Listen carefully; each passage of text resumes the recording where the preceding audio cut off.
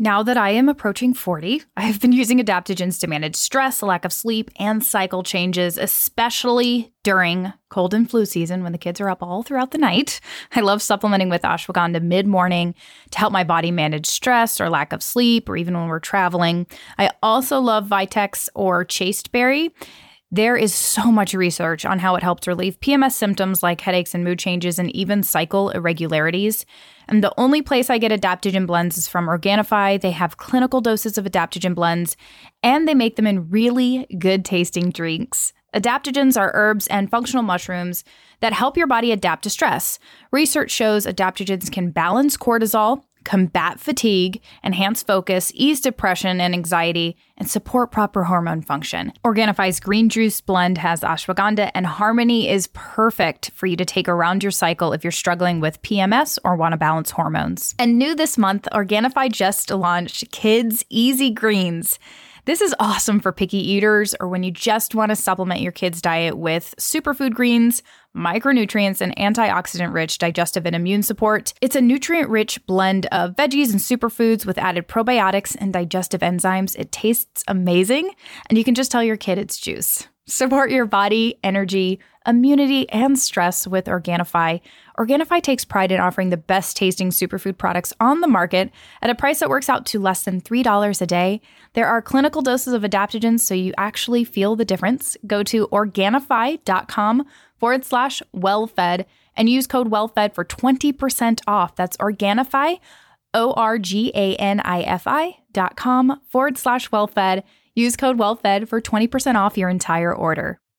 You are now listening to Well-Fed Women, the show that's been radically changing the way women perceive health, fitness, and their bodies since 2015. I'm your host, Noelle Tarr. Submit your questions to wellfedwomen@gmail.com, and you can keep up with the show on Instagram @wellfedwomen. Welcome, friends. We are so happy you are here. This is episode number 458 of the Well-Fed Women podcast. I'm here with my co-host, Stephanie Ruper, founder of PaleoForWomen.com, author of Sexy by Nature, all-around amazing human, PhD. Today we have a variety of topics, including post-workout protein, how to stay disciplined with food choices, and does lemon water actually do anything? Like, why do people talk about it so much? So we're going to talk about that. Hi, Stephanie. Hey. Good to see you again. What room are you in? Is this your room?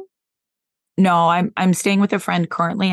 I did, as I shared on our last call, I have signed a lease on a place, but I haven't moved in yet. So yeah, it looks like a lot of, I'm like, are those books? Are those DVDs? Oh, they're books. They're books. Okay. We're nerds here. These are books. These are some of the books in this house. I had to do some decluttering. We've had basically we moved into our house and we have everybody has this closet, this type of closet. It's just a coat closet, but it extends behind underneath the stairs. So that little extension point, I've just been like, throw it in there. And so old pillows and frames, and because we've moved a lot. So you get something, oh, I'm going to put it on the wall, and then you move to your new space. And you're like, I don't have a place for this. Or oh, we changed our bedding. I don't need these pillows anymore. So I was like, I'm pulling it all out. I'm going to organize it. And I found a bunch of old burned DVDs of my husband's in a classic CD case.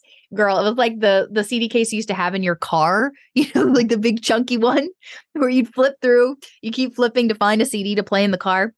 It's that. And it had a bunch of DVDs in it. And I was like, and then we had, even as of maybe 5 or 6 years ago, we bought a few DVDs. And I was like, can we just get rid of these? We don't have a DVD player. When are we ever going to take a disc out and play a movie? So we got rid of them. Okay. Yeah, I haven't seen a DVD in a very long time. It's been a while. It's been a minute. And gosh, man, you thought those things weren't going anywhere. How the world turns. I have a fun fact that I don't know if you know. I was listening to a podcast. This is about B vitamins, B12 in particular. Yes, let's talk about B vitamins. She made a comment that as you age, she thinks everybody should be supplementing with B12 as you get older, especially after perimenopause, because as you age, your body's ability to digest and absorb B12 drastically declines, which I thought was super interesting. I don't know how that, like, if the literature is actually looking at healthy individuals who are eating high quality grass-fed meats, foods rich in B12, if that is still a thing, because we know as people age, they eat less protein overall, and a lot of people eat less meat, which we should actually be eating more. So I don't know if it was like that people group, but it's kind of a well-known fact that our ability to absorb B12 declines. I'm curious, do you know what specific mechanism that is? Because like, is it because people's methylation pathways, their liver is declining? I think a lot of our capacities, statistically speaking, decrease with age. And of course, like, there's a part of that that's inevitable, but also a lot of what we see when we look at the population of things decreasing with age is because people just aren't taking care of themselves, So I think it's a little bit of both, because I was looking into this and it said, older adults who consume little to no animal protein are at increased risks for these deficiencies, which, by the way, is the reason I stopped being vegetarian for so long. I realized just how many nutrient deficiencies, first of all, it wasn't serving me. It definitely, like, I was at my unhealthiest. But then I started really realizing, diving into holistic nutrition, realizing just how it didn't serve you at all long term. So, like, that's one of those things. But there's also, I think, probably a decline in our digestion overall. So, like, a decline in enzyme function, in stomach acid production, all of those things that basically we need to help digest protein-rich foods or animal-rich protein that's rich in B12. That's what my thinking would be, and that's what the literature is saying. But it's also saying that diet, changes in diet as we age can lead to that deficiency. So, yeah. It's very interesting. It's very cool. Yeah. So I'm taking B vitamins, but we spoke in our last podcast about supplements. And also there can become points where a supplement stops serving you, or you help restore a deficiency, and then taking more of it would not be ideal. Right. So, or you want to have a higher dose earlier on and then taper off over time. So when I first started taking B vitamins, a higher dose, I was like, yeah, this is great. And now I've sort of titrated it down, and I'm still like, it's still helping me. But I think if I were continuing to take the high amounts, I would be having still that, like, hyper energetic, can't sleep at night. Like, I could be overdoing it, is what I'm saying, because I think I have been deficient, and I need to.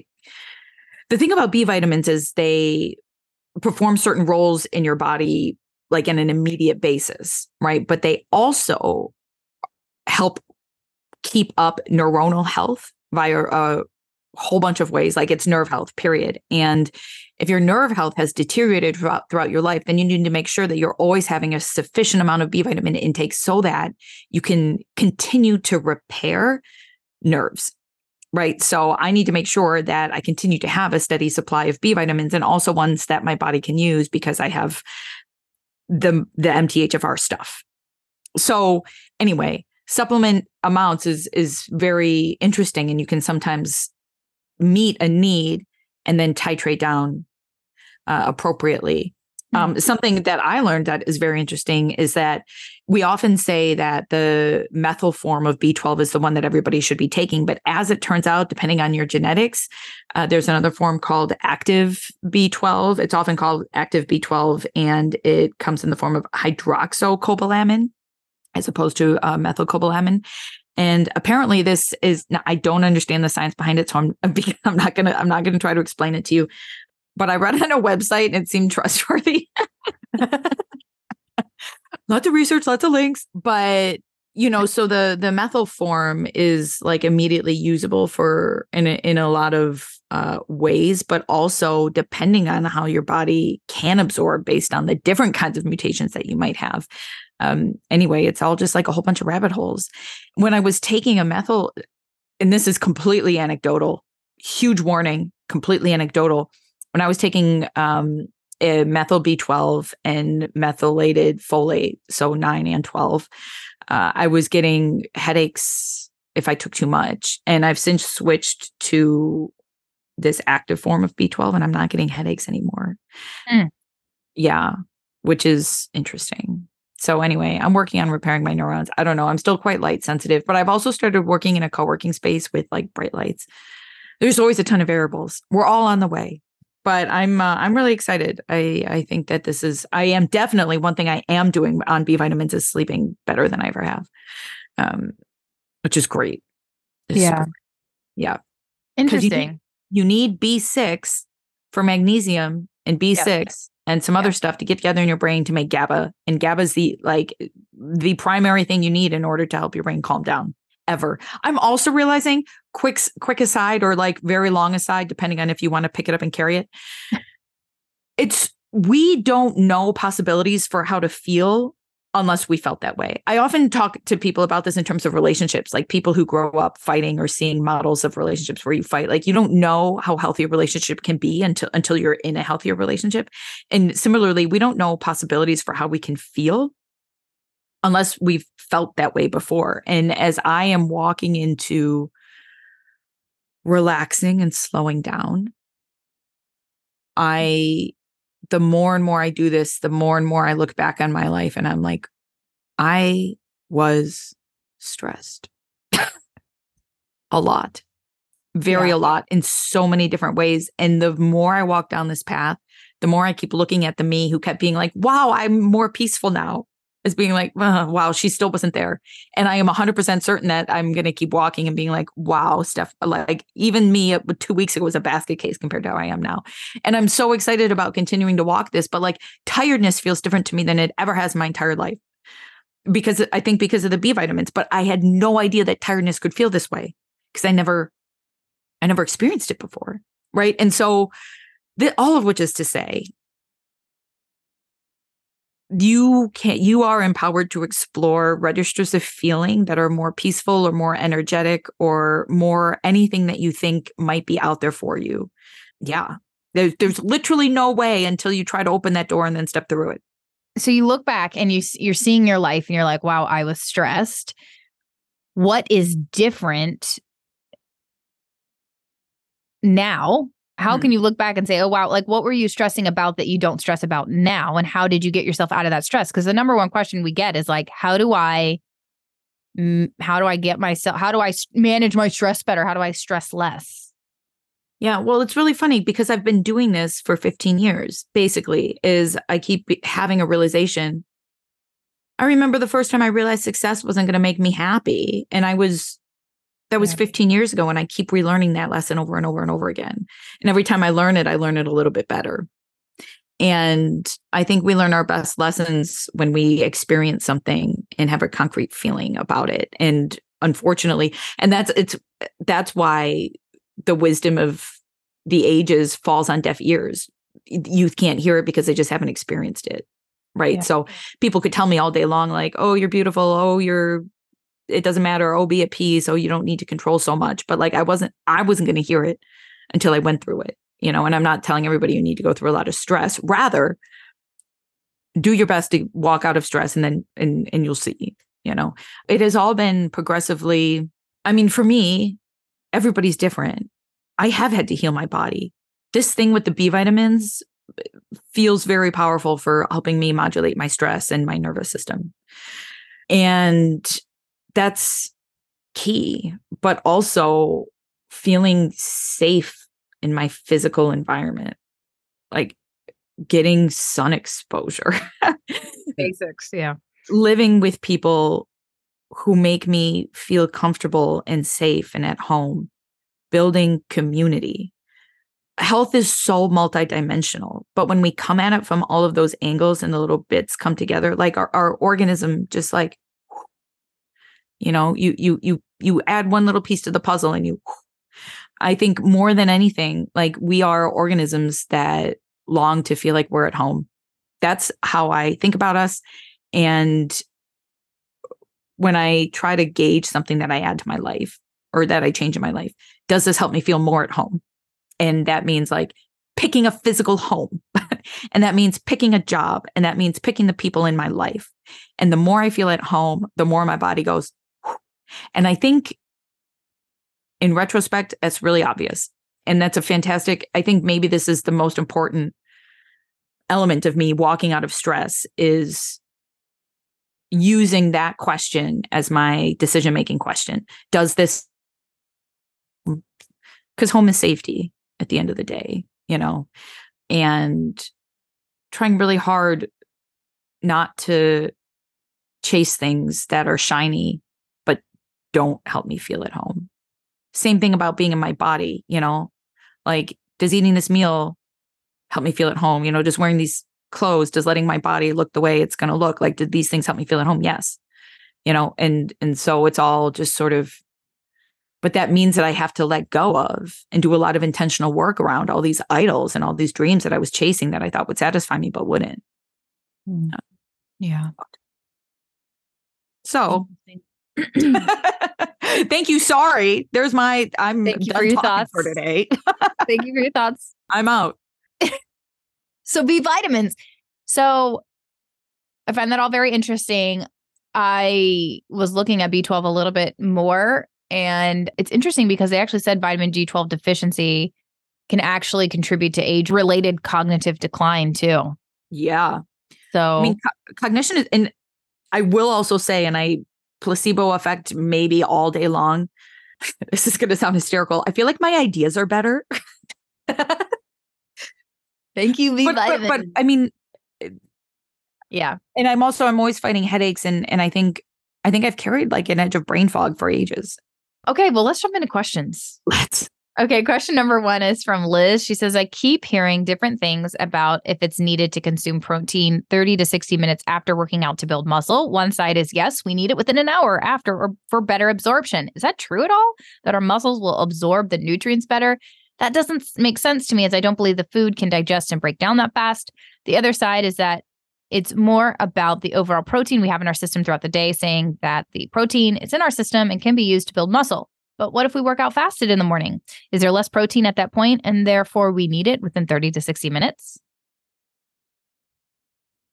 Yeah. So I just talked a whole bunch, and while I have thoughts on this, I know Noelle is better on the particular science of this, so I'm going to pass it. I will say that in these conversations with Noelle about protein and post-workout food, I have in recent weeks been more intentional about eating protein after. You have been influenced.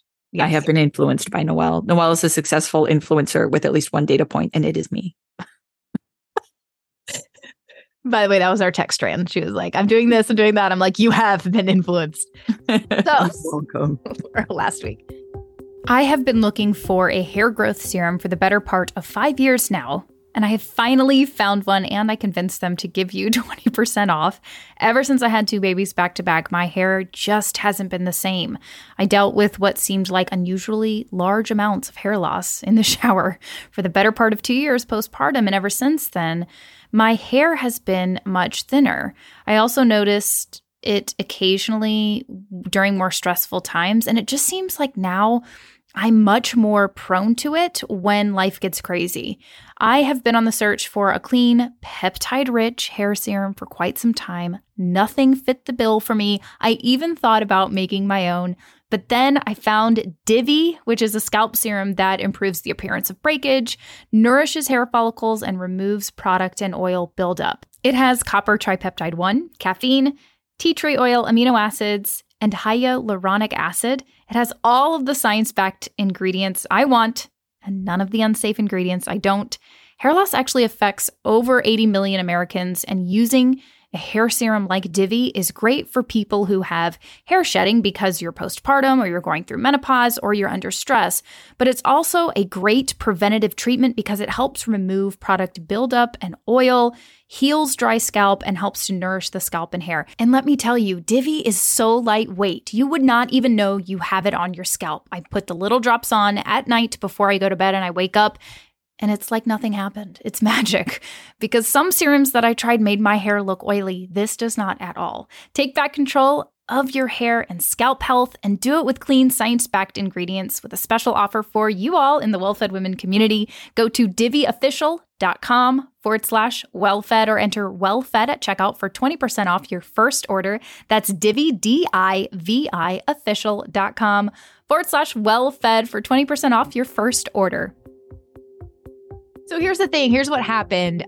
And it's not about you digesting food faster or better. It is about insulin sensitivity. When you are lifting weights, your muscles are breaking down. They are primed to absorb the substrates that it needs to initiate muscle protein synthesis, to repair and to build back and to become stronger.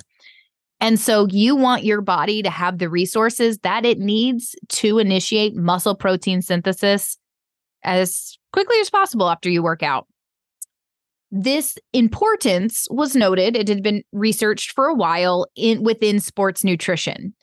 Then some other evidence came out that said it's actually not about what you eat right after, but that you have the food available in your body and the protein and all that to initiate muscle protein synthesis. For example, if you were to work out, eat dinner, well, let's just say you ate lunch, you had a little snack, and then you went and worked out.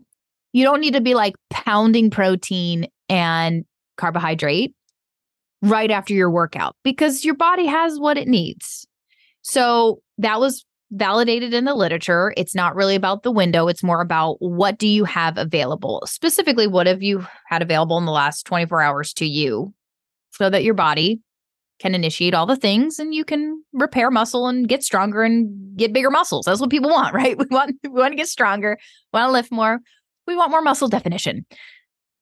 I think that most women in general can benefit from a post-workout meal, eating within 30 to 60 minutes. There is very little research done on the female physiology, specifically when it comes to exercise physiology.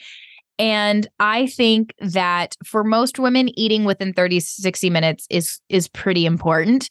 We actually, not only does, we initiate all these processes when we strength train and work out and lift weights, we also, our cortisol goes up, and eating actually helps bring down our cortisol levels. So for women in particular, I think it's really important.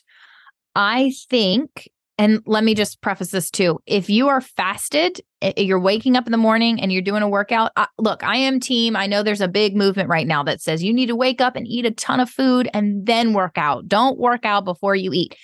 You have to do what's right for your body. I got up this morning. I did all my exercises. I did a quick 20-minute lift. I immediately had my element and my amino acids and my eggs and all of that right after I finished because I was hungry, but also I knew that that's important. If I were to eat beforehand, it would really mess up my digestion. I've tried it, for 15 plus years, and this is what works for me, and it feels great. And I don't have any insulin issues, cortisol issues. I don't have any thyroid issues, adrenal, none of that. Okay. So you have to do what works for you, and you have to understand, what am I about to do? And do I need food for that? Because if you're going to be doing an endurance run, yes, you do need to eat something small and then be eating on your run.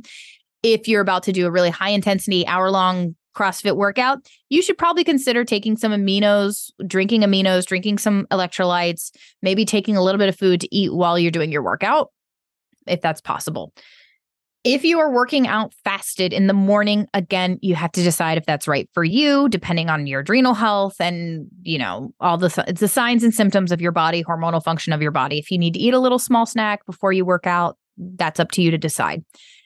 I do not, and it's fine. But if you work out in the morning and you haven't had a breakfast, you need to eat very quickly after you work out. Your body, and that's kind of was the caveat with this literature, is that if you've fasted, 12 plus hours overnight and you've worked out, your body does need the substrate pretty quickly, protein and glucose pretty quickly after you've worked out, so that it can lower cortisol and it can start you can take advantage of that more insulin. Your muscles are more insulin sensitive, and you can immediately start to initiate muscle protein synthesis and recover better, get stronger, get better muscle definition. That is what we all want. So I would highly suggest taking advantage of that, especially if you've been training, if you're training in the morning and then you're eating right afterwards, and make sure that it's rich in protein and that you're taking your aminos if you can. What are your thoughts? Yeah, that really tracks with my experience. I think the cortisol thing is really important. I work out when I wake up almost every single day, and I love it. I look at my weights before I go to bed. I'm like, I can't wait to pick you up in the morning because the dopamine feels so good. And I have historically been in a rhythm of working out and then having coffee and start eating slowly, but I stayed energetic if I didn't eat much because I got this big cortisol bump early in the day. The problem is, however, that because I started the day with such a big spike, what goes up must come down. And so anytime I ate a meal that was just like a reasonable size, I would crash. And so what I have done in recent weeks is a part of my journey slowing down.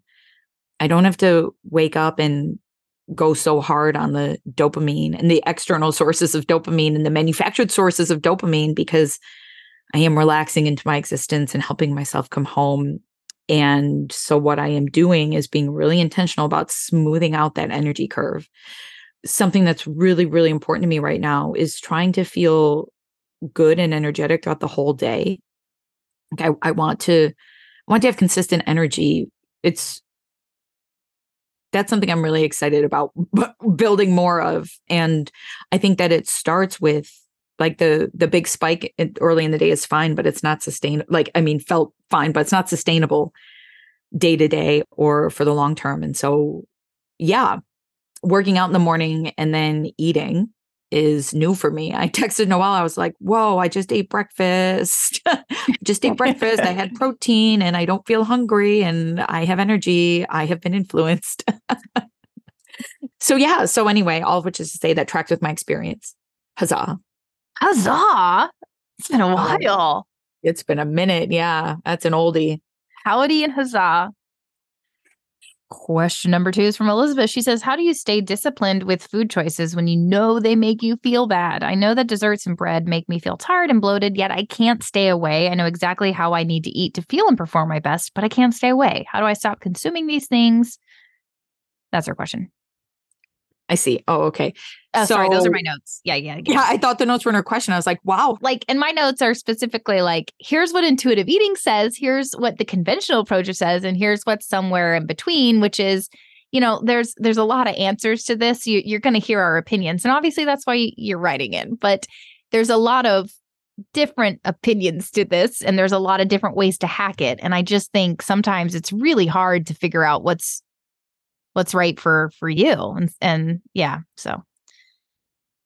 Really tricky. This is one of the more common questions and themes that we deal with. How do I walk this line? I think for me, it takes getting really familiar with human psychology and our own personal psychology. And the example that I have used on this podcast maybe dozens of times now is if I tell you not to think about polar bears right now, what are you going to think about? Right? Everybody's thinking about polar bears. And so the more I tell myself not to do something, there are things in my life that I could tell myself not to do, period. For example, wake up in the morning and work out and fast. But I know that forbidding myself something and thinking about the more time I spend thinking about how much I shouldn't do something, the more I really want to do it. And that's so basic. Anytime we tell ourselves we can't have something, or the world tells us we can't have something, the more mental energy you give to something, the more power it has. And you can think of it as like walking paths in your brain. I always picture, actually, that Robert Frost poem about paths diverging in Yellowwood? I picture in my head mental paths as like a forest with the leaves turning yellow. And it comes from this poem 20 years ago when I first read it.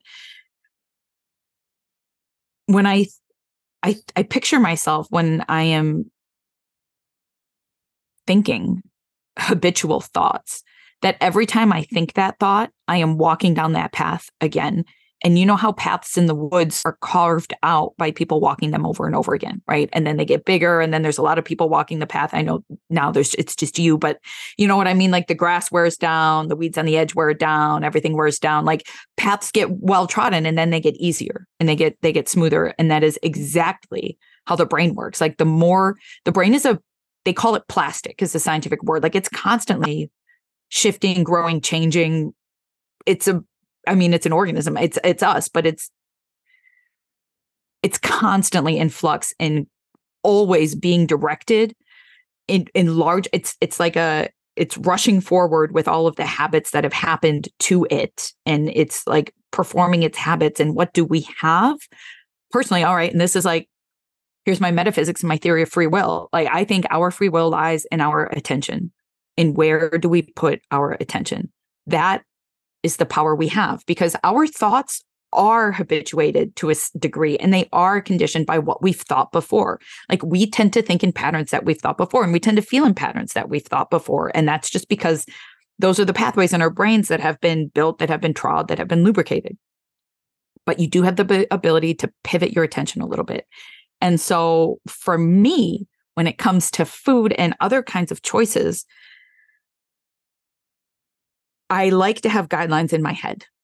These are foods that don't make me feel good, that I don't want to have all the time. And that as you said it, and then I forget it. And that's just like, it's it. And I forget it, and I put my attention somewhere else. And when a decision to eat food comes along, I don't belabor it. I don't sit and fuss. I don't dwell on what I want to have or don't have. I try to make a quick decision. And this happens for me a lot in things, whereas if I can get like kind of mentally stuck on something. And if I'm mentally stuck on a food, right? So I'm going to make a decision whether I'm going to have like, I don't know, kale or ice cream, let's say, for example. And it's like, oh yeah, kale, obviously, because that's a healthy thing. And I'm just not going to overthink it. But if for some reason I start overthinking it and I start dwelling on the ice cream thing, I'm going to go ahead and have the ice cream, because I know that the dwelling is it's making this path stronger in my head. And it's making my emotional attachment to this food stronger, and my feeling of needing to feel stronger. And so if I start getting hooked on this, if I can feel it kind of growing in my head that it's an idea that is like, oh no, I can't have that food, then I have it, at least a little bit of it. Mm-hmm. And I'm like, okay, fine. And then I think that's really important. A part of the psychology of goal setting for me is knowing where I want to go, but never dwelling on all the effort it might take to get there, or is currently taking me to get there. And I keep steering in that direction. But if something happens that's going to challenge my willpower or make me like reinforce the power of that thing, then I'll let myself have it and be like, okay, cool. Fine. It's totally fine. I'm human. That's a thing. And I'm just going to keep moving forward on the same path that I was. This is a thought that I don't think I've previously shared addressing this question on this podcast, but it's something that I've been thinking about a lot recently, in terms of these habits and this habit I have of like always moving really, really fast. Like just pause, and then just think about the power you have with your attention and direct it, but like lovingly towards yourself, because you do have patterns of thought and feeling and actions that trigger instinctive feelings and all that kind of stuff. So yeah. And then there's other things that I like to lean into. I do at base know that I choose these foods because they're good for my mental health, because they're good for my brain, because they're good for my physical health, because for me, like being able to think is my job, and I need to eat to support my ability to think and to be healthy and all that kind of stuff. It's all really, really important to me. And so I choose these foods for those reasons. I also think health is holistic, and happiness is important, and not resisting ourselves sometimes is like really important. And so, yeah, like none of that has to be perfect. I had a beignet yesterday. It was delicious. It was my first beignet ever. So yay. I'm like, and that was cool. And that was like at a co-working lunch. And that's just like cool. Like that's not something I even think about as something to worry about. So anyway, some thoughts about attention. No, that's good. I think that if you've had a history of dieting and morality with food and all that kind of stuff, it's just a lifelong journey. It's a lifelong journey to figure out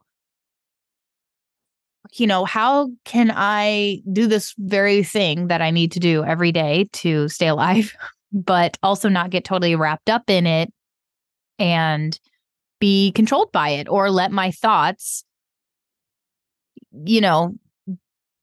just constantly surround what I should or shouldn't eat, or am I making the right decision, or is this the intuitive decision? And so it's okay. It's okay if you're still figuring it out. It's okay if you're still making decisions that you don't quite understand, if you're still eating foods that don't make you feel all that great. Most people do that on a daily basis, let's be honest. And last week we talked, or our last podcast that we did with Steph and I, we talked a little bit about how hyperpalatable foods do sort of change our brain chemistry. They actually turn off regulatory processes.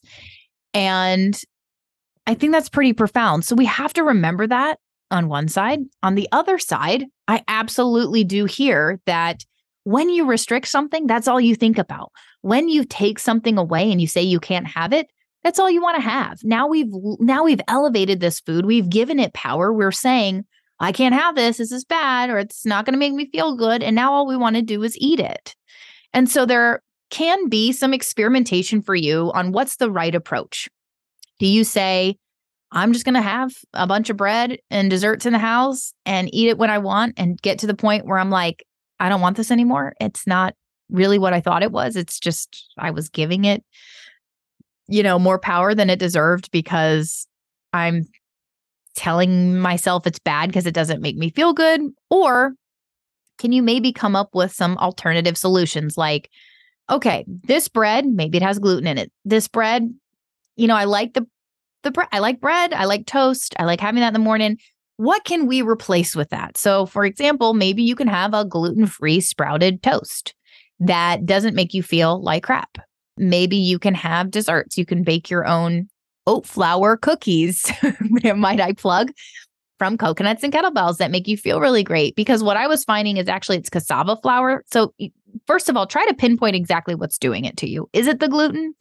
Is it the cassava flour? Is it the starch? Is it the sugar? What is it that's giving you maybe the bloating and the digestion issues? Remove that and then allow yourself to have the things that you like and enjoy to eat when you want to. So there are things that I eat that I am not going to give up, like dark chocolate. I'm just going to eat it every day. It's just going to be what I do. And, I used to be a person who would eat muffins or eat breads and eat a lot of nuts and stuff like that. And once I found that that wasn't really serving me, I found alternatives. And I have kind of rested in this place of, okay, sprouted gluten-free toast, awesome. In the morning with some coconut oil, a little salt is perfect. Put some avocado on top. I eat my eggs. It's wonderful. It's very fulfilling and satiating. Dessert has kind of been all over the place in my life. And now I know oat flour does really well with me. And sometimes I just want like a little, like maybe a bite of mint chocolate chip ice cream. As we've talked about here, mint chocolate chip is life. And I maybe will have a bite or two. But over the years, and this has taken a long time, so don't expect that this is going to be your life in a while. But over the years, I just don't care. Like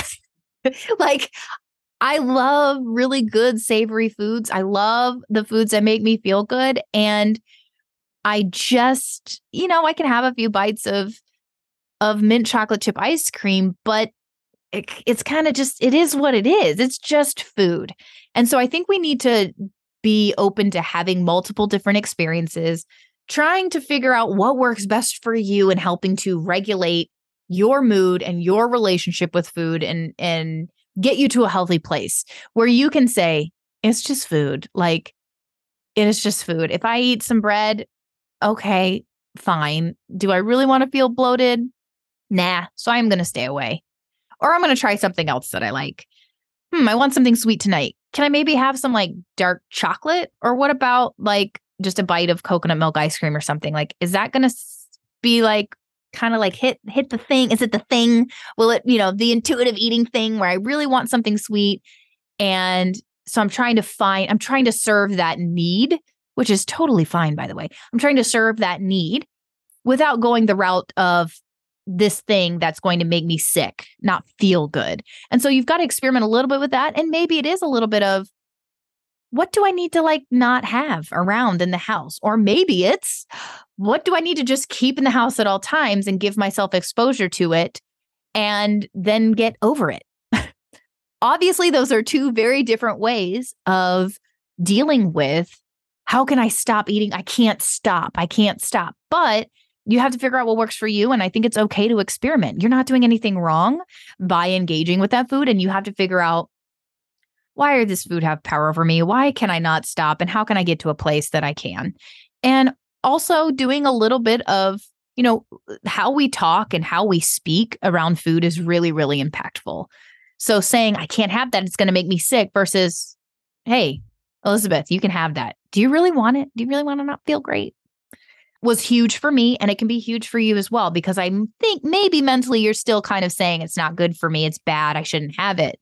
Whereas if you're saying, yeah, I've got bread in the house, I've got cake in the house, I have whatever, cookies in the house, how does that going to make me feel, and do I want to feel that way? And what can I have otherwise? Like, what's another option that's going to make me feel great and still going to fill the need? So hopefully that's helpful. Anything else from you about that? No.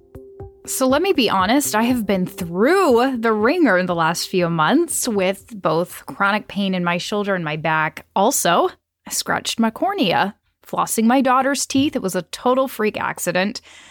And I have never been more thankful for my sauna blanket and my blue blocking glasses. I wore them for about a week straight, the orange glasses, because I was so sensitive I couldn't see anything with my scratched cornea. So I was rotating between wearing my blue blocking glasses and like laying in the sauna trying to help my chronic pain.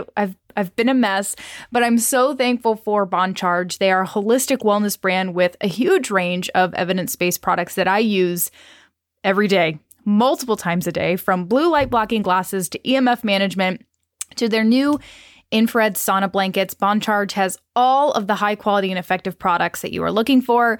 I use the Bon Charge blue light blocking orange glasses every single night, starting right at bedtime. It makes such a huge difference. If you're consistent with it, it makes such a huge difference in melatonin production. And then I wear the computer glasses when I'm looking at screens. And about a year ago, I invested in an infrared sauna blanket. It is super easy to set up. I just lay it on my bed, plug it in, heat it up, and climb in. It is that easy, and it does really help with muscles tension, and it reduces some of my chronic pain. I've also noticed a big shift in my soreness overall. So when I'm holding a lot of tension, when I'm holding a lot of soreness, it kind of just melts that all away. Ultimately, it's an incredible way to support your lymphatic system and detoxification too, because it heats up your body internally and helps promote sweating. You will be relaxed and re-energized and recover better. So if you have been eyeing saunas, I could not recommend this blanket more, and we have a deal for you that you will not find anywhere else. Go to BonCharge, that's BonCharge.com/wellfed. Use the coupon code wellfed for 20% off. Again, that's BonCharge.com/wellfed. Use the coupon code wellfed to save 20%. That's $140 off your very own sauna blanket. Last question is about lemon water. This is from Liz. She says, does lemon water in the morning help with digestion, gut issues, or get things moving as kind of an internal cleanse? Or can it be just water that helps? I asked because I saw another person ask about food sensitivities. I think she was talking about in relation to like hey, ask us questions. And I had lemon listed on mine as a moderate sensitivity. Very interesting. If you have a sensitivity to something, you don't have to worry that you're not drinking lemon water. I'm very interested in the source of your information about it being a sensitivity. There are a whole bunch of different ways that we can judge our sensitivity to something. I think honestly, our personal experience is really high up there. There are different kinds of allergy tests or different kinds of diagnostics. I mean, some people like read some chart they read on the internet about different kinds of body types, different body shapes, or different kinds of blood types and different kinds of food sensitivities. I don't just, for wherever that information has come from, I would lead with personal experience. Lemons you can have allergic reactions to all sorts of things. But generally speaking, are not super common things to have sensitivities to, but you may. So again, I would lead with personal experience. And does lemon water in the morning help with digestion? Does water in the morning help with digestion? No. Yes, no. It depends. If you're chronically dehydrated, will drinking water at any time of the day help you? Yes. And I think maybe some people are chronically dehydrated, and so drinking water in the morning does help. But no, you hydrate in a way that's appropriate to you. I think a great way to hydrate is consistently throughout the day. I personally hydrate by drinking a large cup of coffee in the morning. And I know after I work out, that's not ideal. Filter coffee, not an espresso drink. But I am on tea now, herbal tea. My point being, water is important for hydration. Hydration is important for everything. But you don't need to drink a big glass when you wake up. I have never understood this.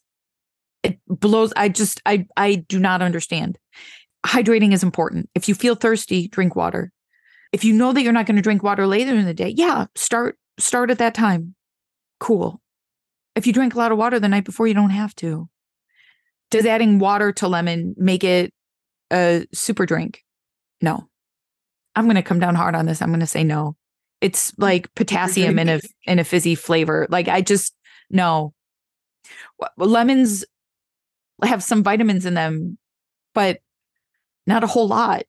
And squeezing it, I don't see it. I don't see it. I've never seen it. The one thing that I have done before that has been really lovely for me is putting a little bit of salt and a little bit of lemon in water, and it tastes really nice, and it's a great way to hydrate.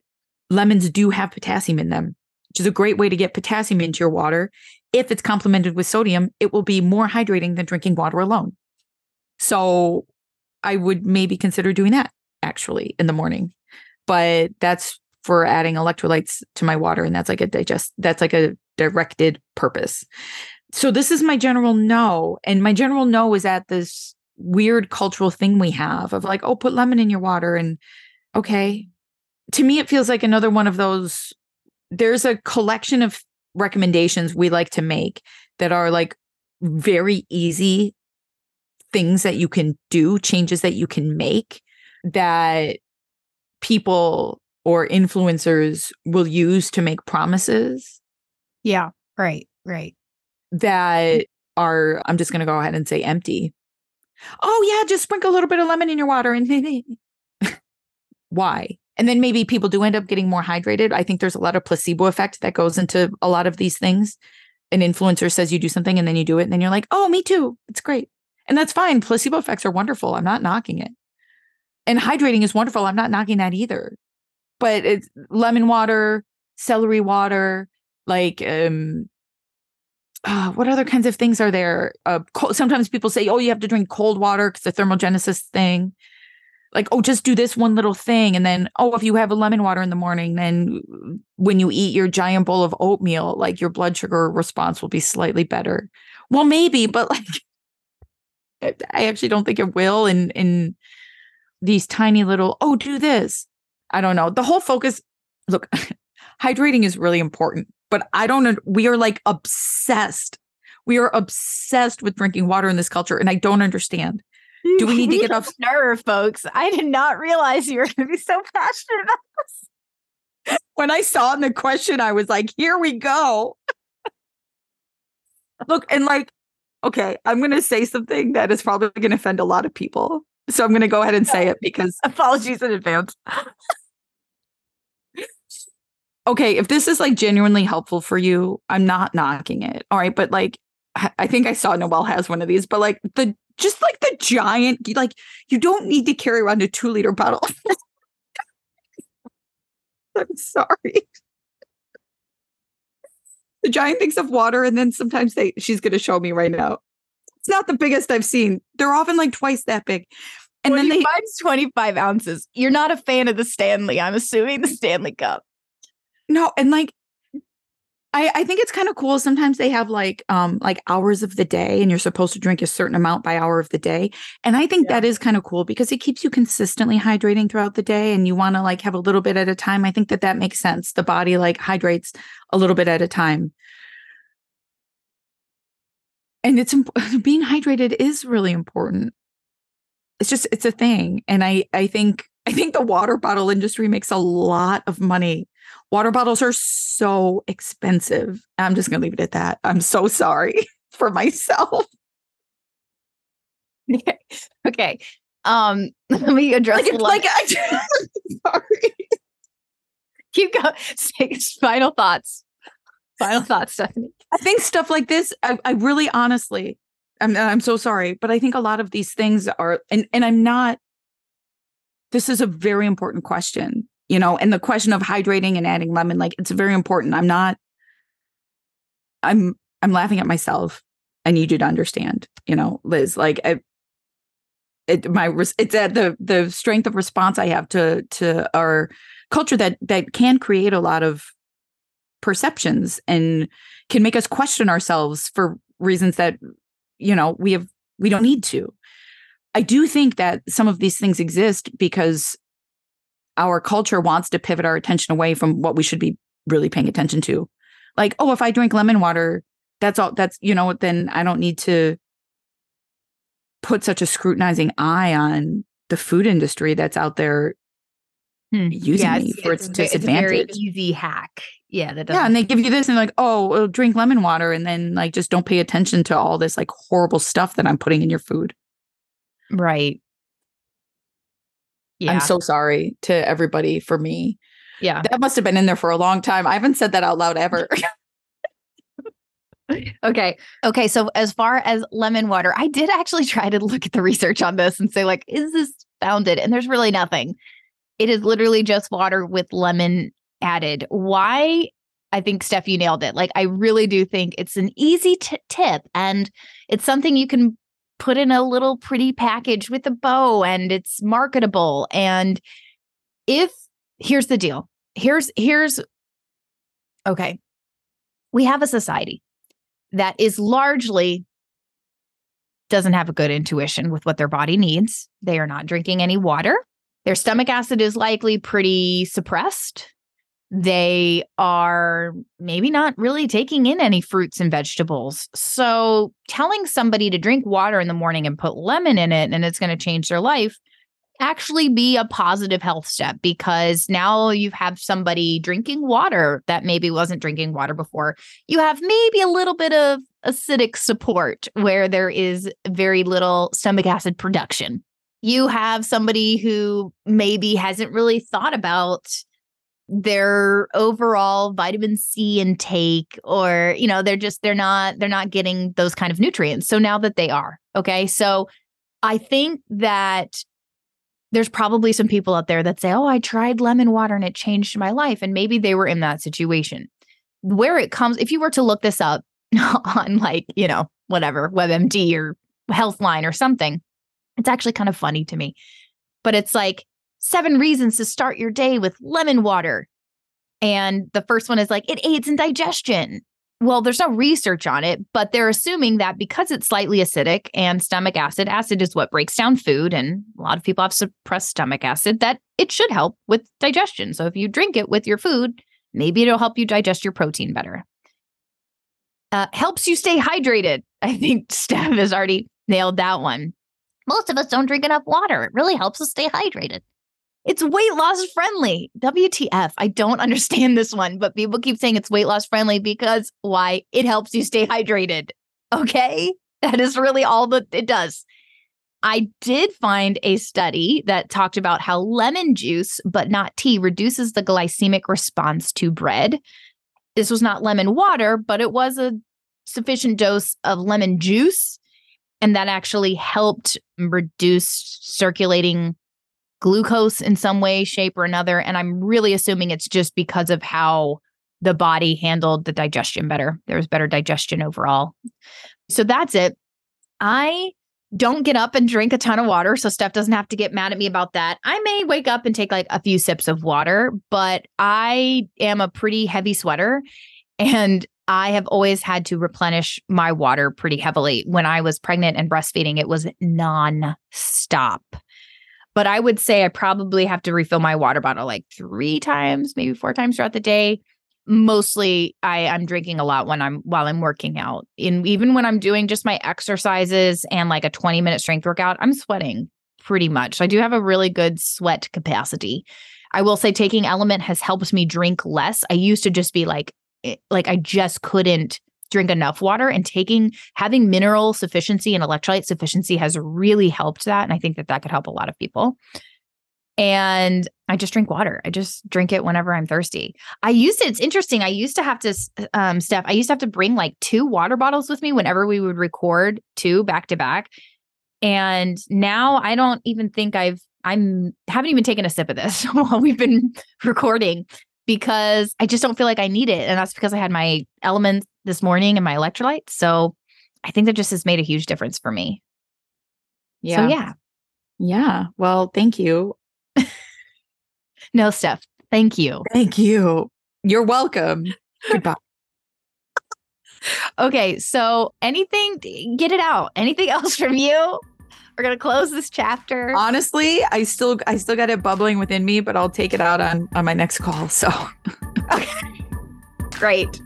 Thank you, Steph. Thanks for being here. Thanks, everybody, for listening. We love spending time with you. We appreciate you guys sending in your questions. For more from Steph, Stephanie Ruper on the Twitter, the X. For more from me, I'm still on Instagram at Coconuts and Kettlebells. Thanks for being here, guys. We will talk to you next week.